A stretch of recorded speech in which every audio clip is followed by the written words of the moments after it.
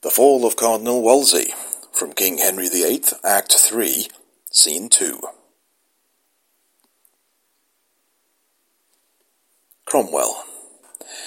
I did not think to shed a tear in all my miseries, but thou hast forced me, out of thy honest truth, to play the woman. Let's dry our eyes, and thus far hear me, Cromwell, and when I am forgotten, as I shall be, and sleep is dull, cold marble were no mention of me, more must be heard of. Say, I taught thee, say Wolsey, that once trod the ways of glory, and sounded all the depths and shoals of horror.